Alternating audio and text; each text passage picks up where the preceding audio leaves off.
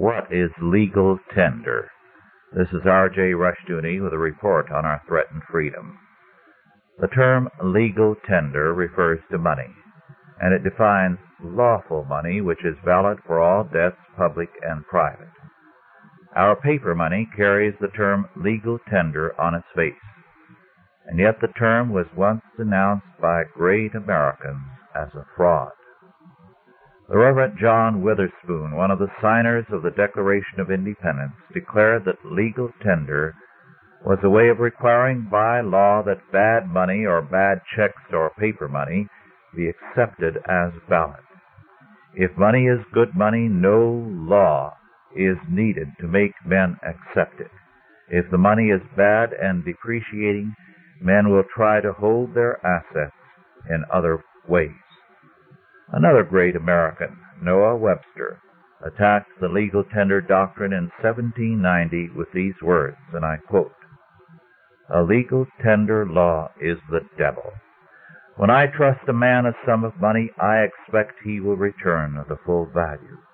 That legislature which says my debtor may pay me with 1/3 of the value he received commits a deliberate act of villainy, an act for which an individual in any government would be honored with a whipping post, and in most governments with a gallows. But legislatures can, with a solemn face of rulers and guardians of justice, boldly give currency to an adulterated coin, and join it upon debtors that cheat their creditors, and enforce their systematic knavery with legal penalties. The difference between the man who makes and passes counterfeit money and the man who renders his creditor 1/3 of the value of the debt and demands a discharge is the same as between a thief and a robber. My countrymen, the devil is among you." Unquote.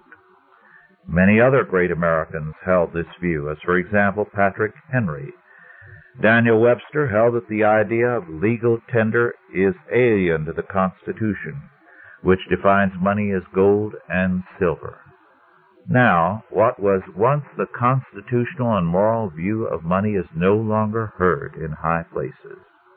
Our view of money has changed, because our perspective is statist, not moral. The idea now is that money is good because the federal government tells us it is. This is the legal tender concept. The Founding Fathers, however, held a contrary view. Money, they believed, is good only if it is good money, gold or silver, a recognized value. For them, a state-ordained legal tender was bad money and the worst kind of bad money. We have come a long ways from their opinion, and the difference spells a loss of freedom. This has been R.J. Rushdoony with a report on our threatened freedom.